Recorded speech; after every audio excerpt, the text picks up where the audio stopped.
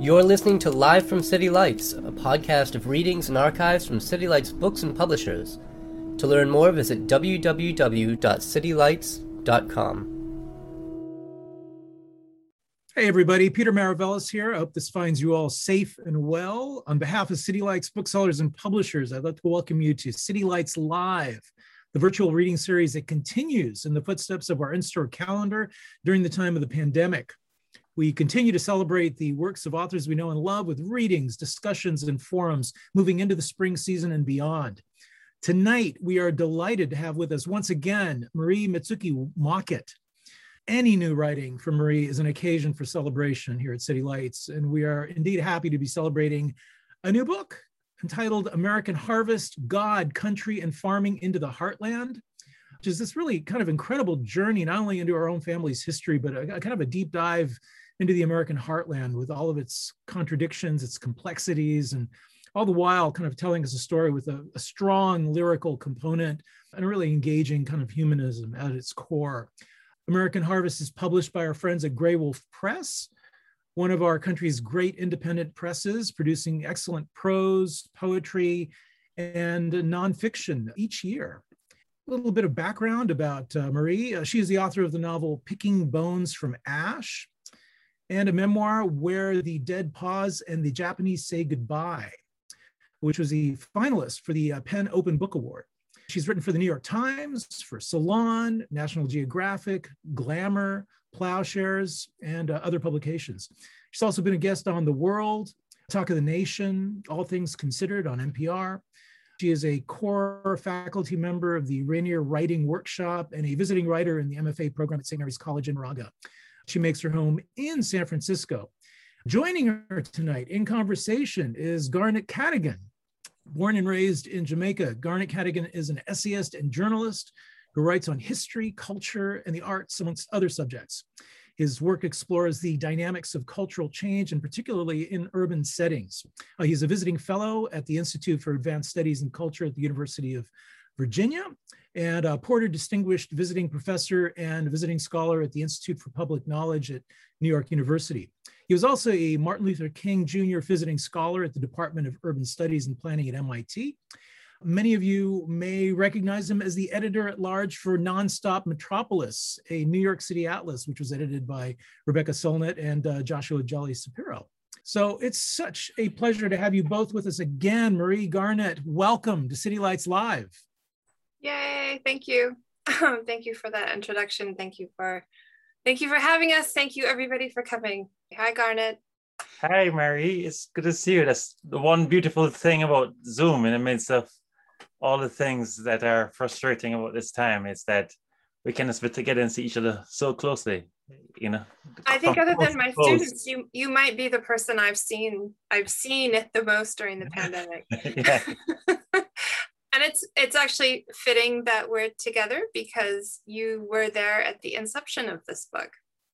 Yes, a book which many people have described as a farming book or a book about God or a book about country. Mind you like taking on the small topics. Not easily categorized ones, I guess. Sorry, I interrupted you. No, that's okay. That's the nature of the conversation that, we can, keep interrupting, with the better thoughts. But the thought that I had, and I'd love to hear your reflections on it, is that this is really a book about love. Maybe I'm cheating by, paying close attention to your epigraph. But in epigraph, you have the wonderful poet Nikki Giovanni, who, by the way, shares birthday with me, and Prince. And Giovanni says, we love because it's the only true adventure. So tell us about that adventure of love, which is American Harvest. And perhaps, reflect, either to argue with me or reinforce my thoughts that this is a book most fundamentally about love, much more so than about farming, than about country. It's a book about love. So now, do you think that I wrote this book thinking I'm going to write a book about love? I was cheating because, I got a chance to eavesdrop over your shoulder as you were working on this book. You don't see me talking about love or the importance of love very much. Maybe I would have a larger Instagram account if I constantly put up memes about love. I should probably do that. I consider this book to be an investigation of something that I didn't understand and that I thought was important. And so I asked some questions and wanted to try to answer those questions by talking to people who were, very different than I am, and to sort of sit with them and find out what their genuine experience in the world is, and then see if I could answer some of the questions that I have.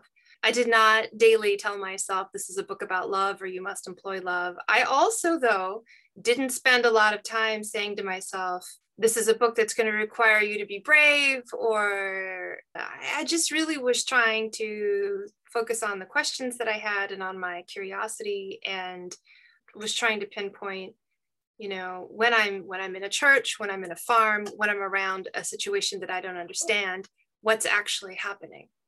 And that was really what I was trying to do, and how I was trying to direct my attention. Now, it is the case for anyone who's read the book that I was in circumstances that were stressful to me, and I did get on the phone and call you, and you would listen, and then you would say you need to, love the people who you're with, and go back and look at these situations that may be challenging or complicated and try to access them, from a place of love.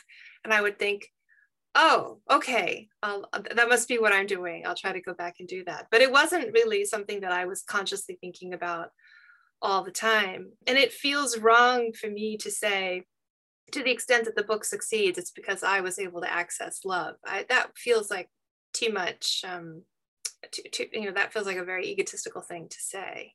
If I was able to accomplish that, I mean, that's great, but it's not something that I think about on a daily basis. But love comes up a lot in the book. Yes, it does. I mean, as early as you're saying, oh, I would travel for this and travel for this. Oh, I travel definitely for love. And you make your way to Nebraska.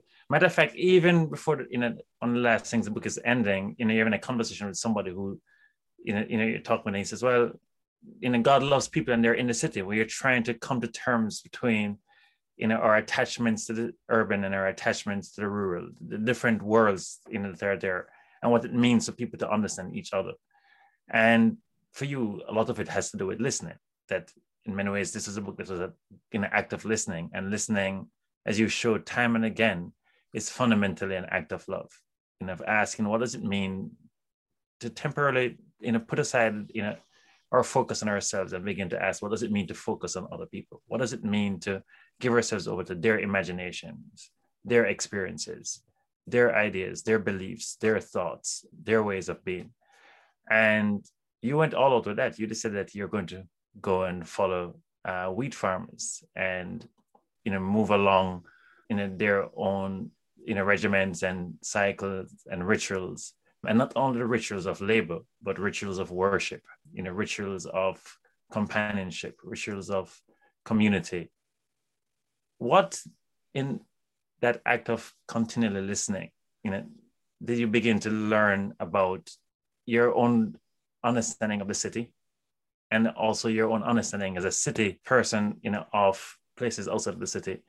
What also did you begin to understand about, what is the real task of listening? Because in the book, time and again, you made, insistently but generously, remind us that, so many places in which there's this huge gap or this huge chasm in understanding, or a failure into understanding each other, that there's no simple magic pill that would demand the real hard work of patient, sustained listening, which is one of the great beauties and joys of this book.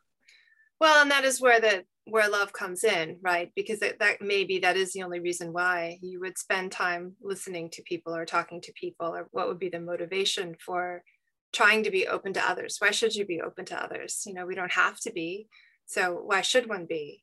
And you're right, things do get reduced down to this question of love, really. I think I knew that I had always heard that Christianity was the religion of love, and that love was one of the things that was unique about Christ's message. And I didn't really grow up with any one religion. And my mother was from Japan. And so I also grew up always hearing how for a long time, the word love didn't really exist in Japanese, and how there really is no way to say, I love you. It's something that people still debate, and linguists still debate whether or not you can say, I love you in Japanese. And there are ways in which people say it, but it doesn't have the same history, and it doesn't have the same loaded meaning that it does in Western English. And so I was aware from a really early age, because I heard, my parents and other people talk about this, that this question of love was very much a part of Western culture, and that it originated from Christianity. And I really wondered, what does that mean? And if it means anything, is there anything to it? And if there is, what is it? Right? Because there's a scene in the book where I talk about my feeling of disappointment that no one had ever purchased me anything from Tiffany, the jewelry store, because if you live in New York City, you're constantly surrounded by Tiffany ads, and there's always like, when you get engaged, you can get a Tiffany box. And then on your birthday, you can get a Tiffany box. And then in the advertisements, the graying husband gives the wife another Tiffany box to appreciate her for all the years that she's been a wife, and on and on. I remember thinking like, but I know that has nothing to do with love. I know that's like some advertiser who's taken this notion of love and then turned it into some sort of message with a bunch of images, and it's supposed to make me feel like I want my Tiffany ring, which I've never gotten. And that's not love. But is there anything there? And that was definitely something that I wanted to investigate. And, why should we be kind to each other? Why should we listen to each other? I've been asked this in other contexts too, where people have said, why should people be kind to each other? Why should there be an attempt at reconciliation? Why should we address racial inequality? Why should we address any of these questions at all?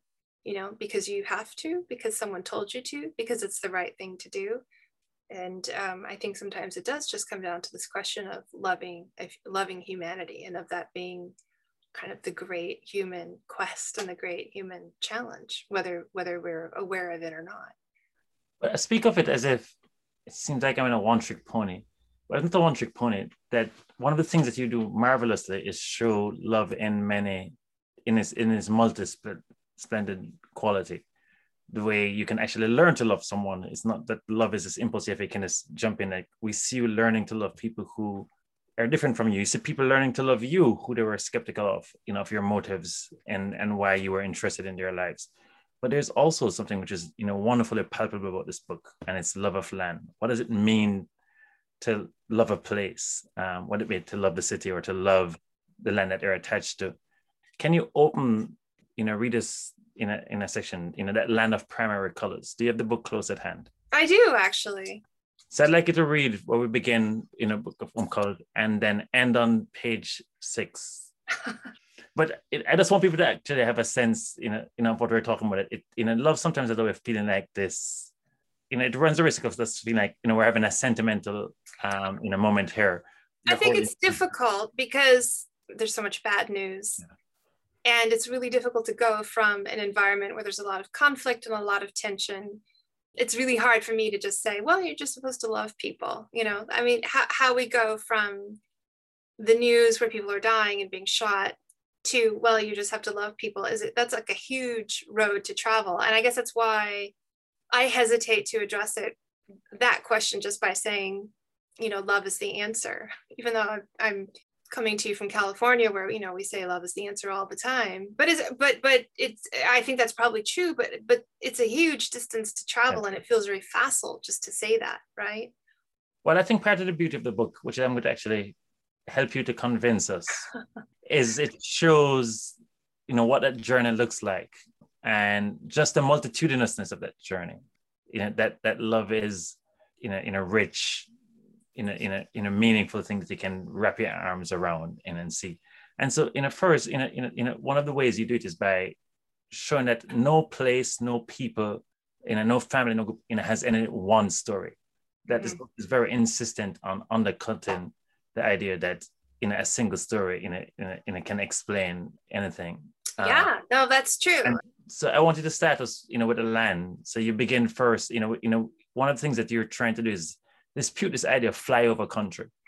And you do that by showing us the land in all its varied beauty and complexity. So take us there first, Lucia. Okay, all right. I'll read a little bit. Okay. This is the land of primary colors. Red combine, blue sky, yellow wheat. Under the earth, pancaked layers of sediment conceal elusive minerals coveted by men and the strewn jigsaw bones of monsters awaiting reassembly. Untouched, the surface is a prairie, a tough lattice of grasses and shrubs that frame the darting meadowlarks and snakes who work together with the ants to survive dry days. There is little moisture, though winters can bring 3 feet of snow. Rain will bring only half that. The Ogallala Sioux, the Comanche, the Kiowa, and other Native Americans who once lived on this land by themselves hunted for buffalo and foraged for berries, nuts, and wild potatoes. But Europeans supplanted those potatoes for wheat. The buffalo have dwindled. The Indians who live here no longer predominate. Now the land is dotted with windmills and farms, though the coyotes still sing in the evening, and you can train your eyes to spot the thin caramel-colored frames of the antelope camouflaged by kicked-up dust smearing the spaces between the clusters of hardy yucca. The primary colors give way to gradations of scarlet, pink, and lemon in the early morning when the sun peers over the horizon. At sunset, the sky often employs a darker palette, particularly if the light is bruised by a storm or smoke from a wildfire. You can sit on top of a cylindrical, 15-foot-high steel grain bin and watch the sun go from one end of the horizon to the other. Your view might be impeded by clouds or weather, by which is meant rain and that old enemy hail. You can do this and feel just how tiny a passenger you are on the sphere that is your home as you whirl around and around the sun. You can feel the vastness of the sky, the inch-by-inch eternity of a day. You might see a storm, or rather you would feel it first, sitting there on the grain bin. There is a cool exhalation on your face. And though the temperature fluctuates during the day, this cold breath is an intruder. It lets you know that something else has entered the prairie. Sometimes the storms stay far away, and you can watch them as a man observes a game of football. They are out there, crawling on wispy gray legs across the prairie. Sometimes the sky slices and sputters with lightning, and you can watch that from a safe distance too, though you shouldn't forget to look behind you. Things come up from behind sometimes. The rain might come toward you at a great velocity, generally growing first in the west. Clouds gather and heave, vapor massing. If you see this great gray inky thing racing toward you, and if you are near shelter, scurry off the grain bin and into someplace dry, even if you are just getting into your pickup truck, because you will want to be inside before the hail or the lightning commits its annihilation of the crop. When it isn't raining, you feel a quiet and persistent sentience. All around you, things are growing. Wheat seeds sprout and climb toward the sun, a fraction of an inch a day. This is a thing to consider. As you sit on the grain bin that is your perch, for miles and miles around you, plants are reaching. Sunflowers turn their shaggy manes toward the sun, and in the summer, their black kernels swell and grow fat. Things aspire, reach, ripen. You might even hear the crack of the hard seed shell when the first thirsty tongue of the plant slides out looking for wet dirt. Maybe you hear the mass exhalation of thousands of kernels of wheat as they fatten into the little balloons that will become seeds. This world is alive and busy. It requires that you pay attention. That was beautiful. So I want to linger with those last 2 sentences you read. So this world is alive and busy. It requires that you pay attention. And so much about this book was about paying attention to that busy world, paying attention also to the quiet world, paying attention to also recognize that the world we think is quiet, the so-called flyover countries, so-called plains, are actually much more alive, much more busy, much more vibrant, much more buzzing with activity than we notice, or actually we haven't even taken the time to notice. So I'd love to hear you talk to all of us about this book, working on this book, and what it meant in paying attention. Not only that, you were spending time with people who made it their business to pay attention. So talk to us about American Harvest and attention. Well, so I think there are a couple of things I would say. There was a point at which I realized that in my life experience and in the people who I know, there was a point where those of us who are descended from, what we would call settlers, some of us come from farming families, and there are a number of people who come from farming families who don't have the memory of farming anymore, because what's happened in the last 100 years, people have left farms and they've moved to cities. So we can return to the subject of the city, which you asked about earlier. But I don't have that, because my family kept its land and continued to farm. And so I have, even though I am myself not a farmer, I do have a history of going and traveling to the interior of the country for wheat farm, even though I also have parents who were in an interracial marriage and who were artists and who lived in California. And so more of us have this history than we realize, I think. Not all of us, but a number of Americans do. And the second piece is, I think that whether I realized it or not, although I do now, we live in an interdependent relationship.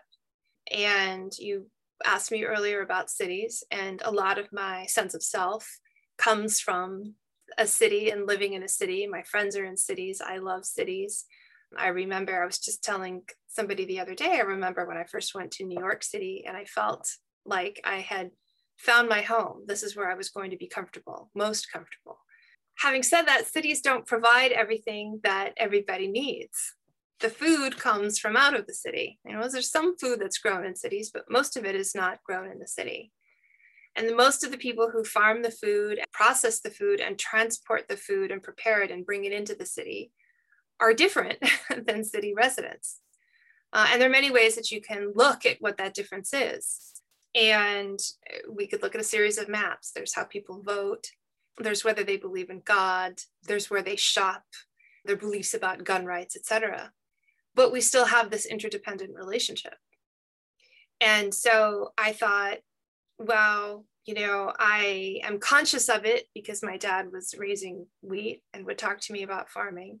But I have a lot of friends who I love dearly in New York who've never really been to a farm and are less conscious of it. And yet, we all need to eat, and the food has to come from someplace. And so every election, there's the meme that goes out, the blue states will band together and we'll keep X, Y, and Z. And then the red states say, well, that's fine, we'll keep X, Y, and Z. And I understand why that happens, but it's sort of unrealistic and unhelpful.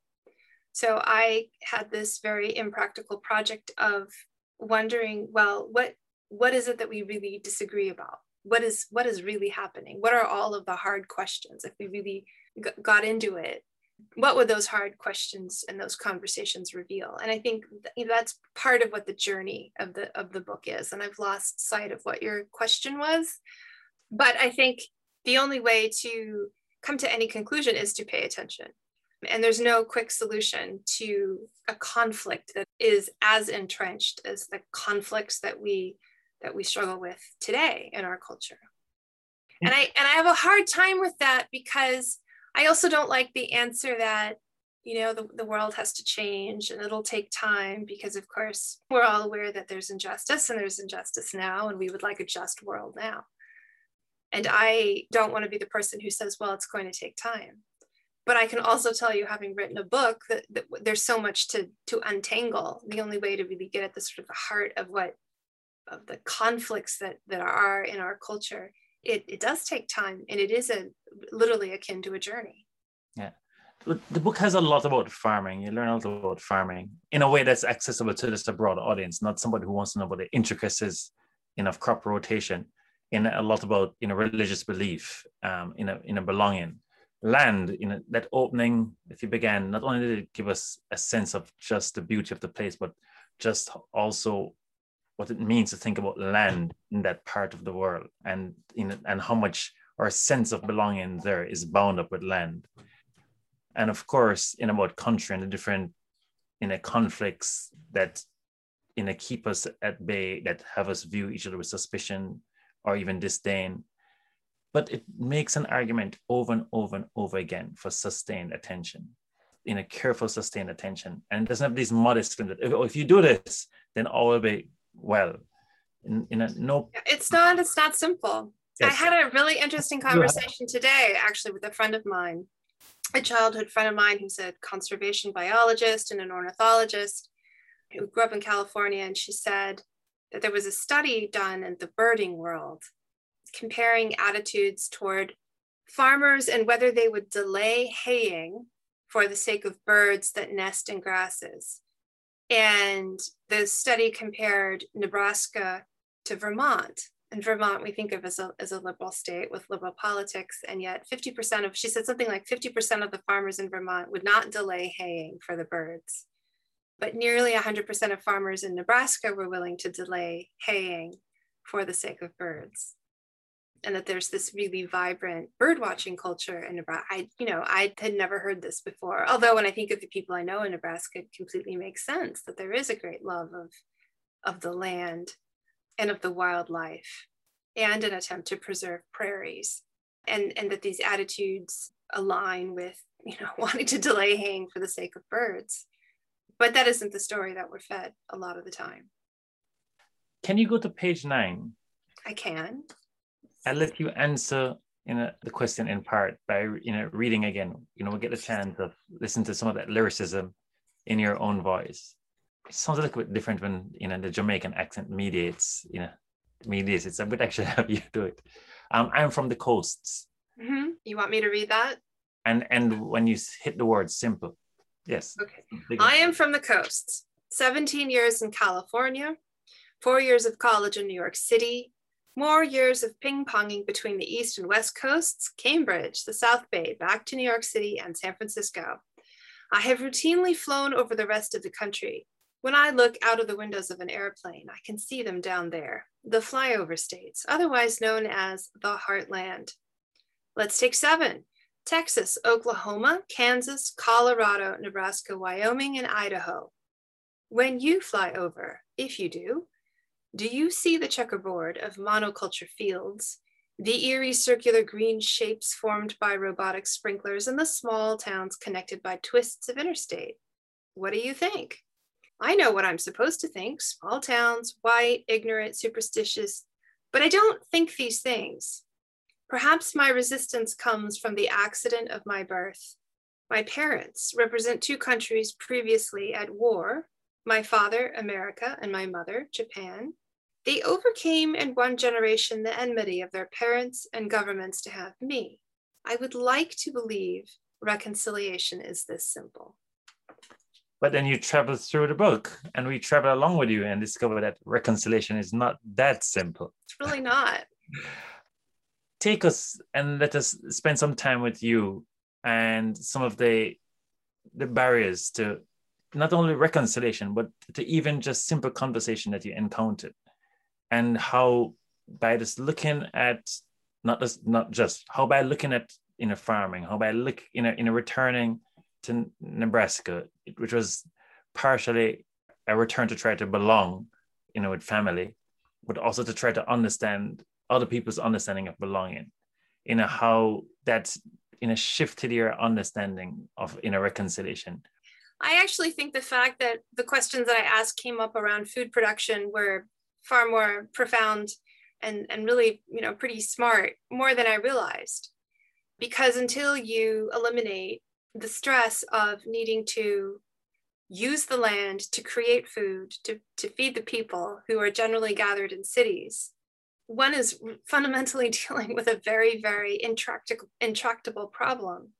There was a friend of mine, the poet Orlando White, who said to me, Marie, all of this, and by this he meant all our problems, have to do with land. He said, everything comes back to the land. And I had absolutely no idea what he was talking about the first time he said this to me, which would be maybe, 15 years ago. And I didn't understand it. It sounded like one of these things that might be profound, but might not be. But I filed it away. And in writing this book, I feel like I've started to understand what he means. And I was thinking the other day about timeshares. I miss New York. I've mentioned how much I miss New York. So I have spent some of my fantasy time on Zillow looking at what it would cost to buy an apartment in New York City. And every time I look at what it would cost, I decide that it doesn't make any sense to own an apartment in New York City. For less money, I can do Airbnb, assuming that we get back to Airbnb. And then I thought, well, what is the difference? Well, the difference is that I won't feel like I'm owning anything. And that feeling of owning something is incredibly powerful. Why do people buy timeshares in Hawaii, right? And then they're stuck going to Hawaii and they can't go anywhere else, but they've bought their timeshare in Hawaii and it feels different. And somehow life takes on a different complexion because of ownership. And I think one of the places in the book where this whole thing that I'm talking about now is highlighted is at the end, when we are in Idaho, living in trailers in an RV park that is adjacent to an Indian casino on the Shoshone-Bannock Reservation, which was halved after World War II, when the US government said, can we borrow some of this land while we have this war, and then we'll give the land back to you, and then they didn't. And then the farmland is owned by the tribes, but mostly farmed, meaning the person who plants the wheat, are Mormon settlers who can not own land, although if they arrived before a certain point, they could own farmland that's on the tribal grounds. And so that's an incredibly complex piece of US history right there. And everything is oriented toward the production of food. But there's a way in which land is contested, and I saw it in your book in a way that was especially poignant. I mean, I lived in New York, as you know. You also lived in New York. I lived in New York for a decade. And I've never been anywhere in the world in which people could sit down and spend all night at a party just talking about real estate. And it's like, I mean, I feel like everybody could like get a broker's license in 6 weeks because, you know, it's a city that's so, you know, obsessively focused on real estate, you know. But again, because it's, you know, for so many people, so hard to live in that city, and in which so much of your money goes to rent. And then, you know, of course, we talk about places, inequalities slashes in the flesh of that city, just like in San Francisco where you're at. And then so depending on where you are, it's still, you know, always an issue. But in some ways, you can still talk a lot about real estate and never really talk about the land. But in American Harvest, you see, like, you can't not talk about the land and talk about just how contested and conflicted it is. Even as you're describing it in the opening, you know, we're talking about this land of primary colors and the many different, the visual story. It's so, you know, broad and varied. But then also the history, the way the ghosts, you know, storm the surface in ways you could actually be in a place like New York that is, you know, always so, you know, focused on the future. You could almost shake off the past, or, you know, lie to yourself, you know, about the past, or, you know, it's easy, you know, not to see it. Where in Nebraska, where you were right there in the plains, you know, the way in which that land is contested, the questions of belonging and its relationship to the land comes up so much more. It's so much more, you know, poignant. But it's also clear, as you're talking in about, you know, looking at, you know, flyover country, how flyover country is viewed, and you're talking about you being in New York City. There's also a lot about how the city is viewed, because this wonderful question, and it's because of that relationship to land, and, you know, and how land figures so prominent in people's sense of belonging and understanding of themselves. In other words, you know, we could say that real estate shapes, you know, a lot in New York City and San Francisco. This is slightly reductionistic of me, but the land in American Harvest so shapes your sense of belonging that even the ambiguity with which the city is viewed, in spite of the interdependence, there's this deep ambiguity to how the city is viewed, but a lot of that has to do with how people see the land. And so, you know, the relationship to the land, you know, there in the heartland, and is also a big part, not only of people who view themselves, but how they view people in the more contested regions, or the places that are contested or unpalatable for them. Right. Well, so my short answer is the beauty of the city is, and there's the quote that's in the book, which I read because of you, that a city is a place where strangers meet and come together, as opposed to, say, you know, a hamlet where you knew everybody and everybody knew your parents, and everybody in the town has like a tally in their mind as to, you know, what your ancestors did and who married whom. A city is a place where one supposedly doesn't bring that with them, or brings that with them much less, but you meet strangers. I wrote a piece once for NPR, and it was about All of the English novels where the book ends with the guy usually going back to his hometown and marrying his childhood or high school sweetheart, that is the solution to the problem in the book. We don't tend to have those stories in the United States. Going back to your hometown and marrying your childhood sweetheart is usually not seen as an answer to anything. The answer is going someplace new, meeting somebody new who rocks your world, takes you on an adventure, changes how you see. That's the answer to the problem, the existential problem. It's a big difference in literature and in worldview, and why the city is so wonderful. It's why I love the city. It's a place where someone with my mixed heritage fits. But it's not a place where the land makes sense. Why is everybody talking about real estate in the city? What's actually happening? What is being produced as a result of all of this jockeying for position and for owning? Are we creating wealth? Who are we creating wealth for? So sometimes, not always, but when, and this is sort of a little bit reductionist, when people in the country look at people in the city and they say, well, what is all of that fuss for? At least I know if I own the land, I'm doing something with it. I'm making something with it that is important. Now, you can argue whether or not all corn is consumed, which it isn't, how much corn is turned into ethanol, how much is exported, et cetera, et cetera. But there's still this basic feeling of food production is geared toward a necessary human need. Whereas, I don't know, is it really worth it for me to do a down payment on an apartment in Manhattan and then have to pay the mortgage plus the maintenance, with a doorman who will receive my package? Do I really have to live that way? I'm going to jump to questions, but you've begun to, at least in part, answer, or illuminate, the historian Richard Hofstadter's claim that America was born in the country and moved to the city and has viewed it with ambivalence ever since. In one of the passages brought up, you write about the attention that the world requires. When living in a space with the intent to write about it, how do you decide what deserves your attention? And from that, how do you decide what deserves your narrative attention? So it depends on what the story is. And I guess I'm like a little bit of a suspicious person, because I often think that what they tell me the story is not what the story is. I tend to believe that there is a story that isn't being told that is the actual story. So when everybody's sitting around in Manhattan talking about how difficult it is to find a place to live and what the rent is, I wonder, well, what's actually happening? And I pay attention to the things that tell me what is actually happening. When we're fighting over, when the people in the country say, oh, the people in the city are going to struggle if the power goes out, and they can't fix their own mechanical devices, they'll need us, what's really happening? That's how you figure out what to pay attention to. It's asking, what is the actual story? Not what they tell me the story is, but what am I supposed to, what should I be seeing? I heard this really great book recently, and it all has to do with how we see reality and don't see reality. And one of the things that this scholar said was, evolution doesn't actually favor seeing reality.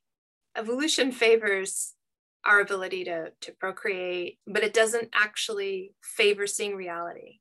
But I think it's the job of the artist to try to see reality. What are some moments, or what's an especially powerful moment when your attention or your narrative attention got bumped? I think I started to notice a pattern where I was going to all of these churches in the United States, and I'm not a church-going person. And the joke that I tell is that I decided to write American Harvest partly because I wasn't going to have to speak Japanese. I could speak English, which is my, the language with which I'm most comfortable. But I ended up going to all these churches and I couldn't understand what anybody was saying. I would leave the church and Eric, who's the lead character, would say, what do you think? And I would say, I have no idea what just happened. And so it took time for me to sort of tune into what the pastors were saying. And what I came to understand is really simply that there were these Christian churches that emphasized fear and churches that didn't emphasize fear. And then I started to meet people who believe that God wants them to be afraid, and people who are motivated by fear or whose allegiance to the church comes from a place of fear, and those who said, you're not supposed to be afraid. That's not the point. That was a huge shift in my ability to understand where I was, who I was talking to, and the kinds of people that I was talking to. and why the history of Christianity mattered in this country. And early on, you and I had a conversation, and you said and I just said this the other day to a student, you said to me in the very beginning, be very careful when you talk about evangelicals, because the perception is that the evangelical church is the white church, that it's only the white church. And that when you talk about evangelical Christianity, that's the piece you pay attention to, but that's not the totality of the history. So I did go into this process with that in the back of my mind.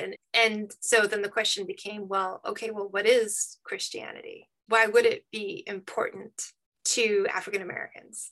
And this question of being motivated by fear or being motivated by love started to be something that I could understand. You can really see people in the world who are motivated by fear, who are afraid, who try to instill fear in others, who motivate others through fear, and those who don't use fear as their motivation or what they're attracted to. It's a very big difference in orientation in the world. And so that was a big moment for me.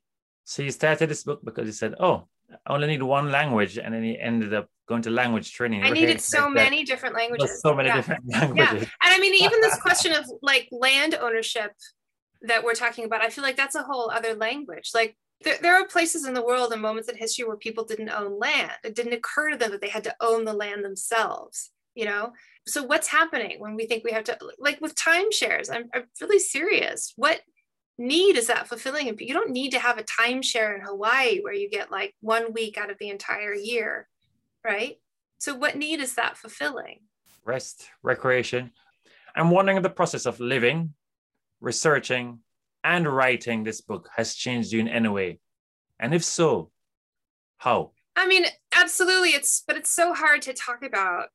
I think that I have a much better and deeper understanding of the history of our country, and a much greater understanding of the role that race plays in our country, a deeper understanding of the tension between rural and urban, and also of our interdependence, which is something I sort of knew but didn't completely know, and why, just kicking out a bunch of states or getting rid of a bunch of people isn't actually an answer to the tension that we face. And it's because there's this great interdependence between people. I mean, so understanding all of that, realizing how intractable the problem is, and in some ways, oddly, has made me feel calmer about it, because I realize it isn't as simple as if I just do X, everything will be fine. I think when you feel like if I could just master these steps, if I can just learn this incantation, everything will be fine. Why can't I do it?